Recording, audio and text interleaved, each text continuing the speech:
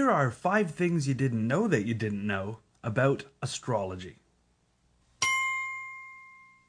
Astrology is based on the philosophy that across an entire planet of almost 7 billion people, only 12 things will happen today.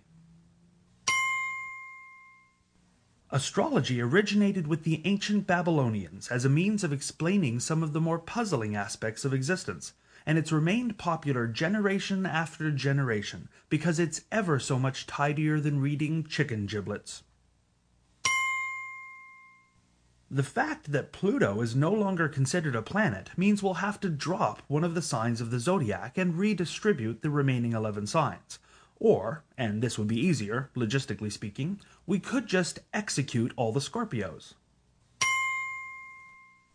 According to astrology, the Mars effect is a supposed correlation between the position of the planet Mars and the birth of sports champions. On the other hand, the Barnum-Bailey effect is a correlation between the sale of astrology books and the frequency of the birth of suckers. The 12 signs of the zodiac are related to constellations in the sky, and thus astrology is able to draw upon the awesome power of connect the dots. Did you know that? No, you didn't. This Monster Feet podcast was written and performed by Carrington Vanston on behalf of the Department of Scholastic Excrements. Go to monsterfeet.com for more.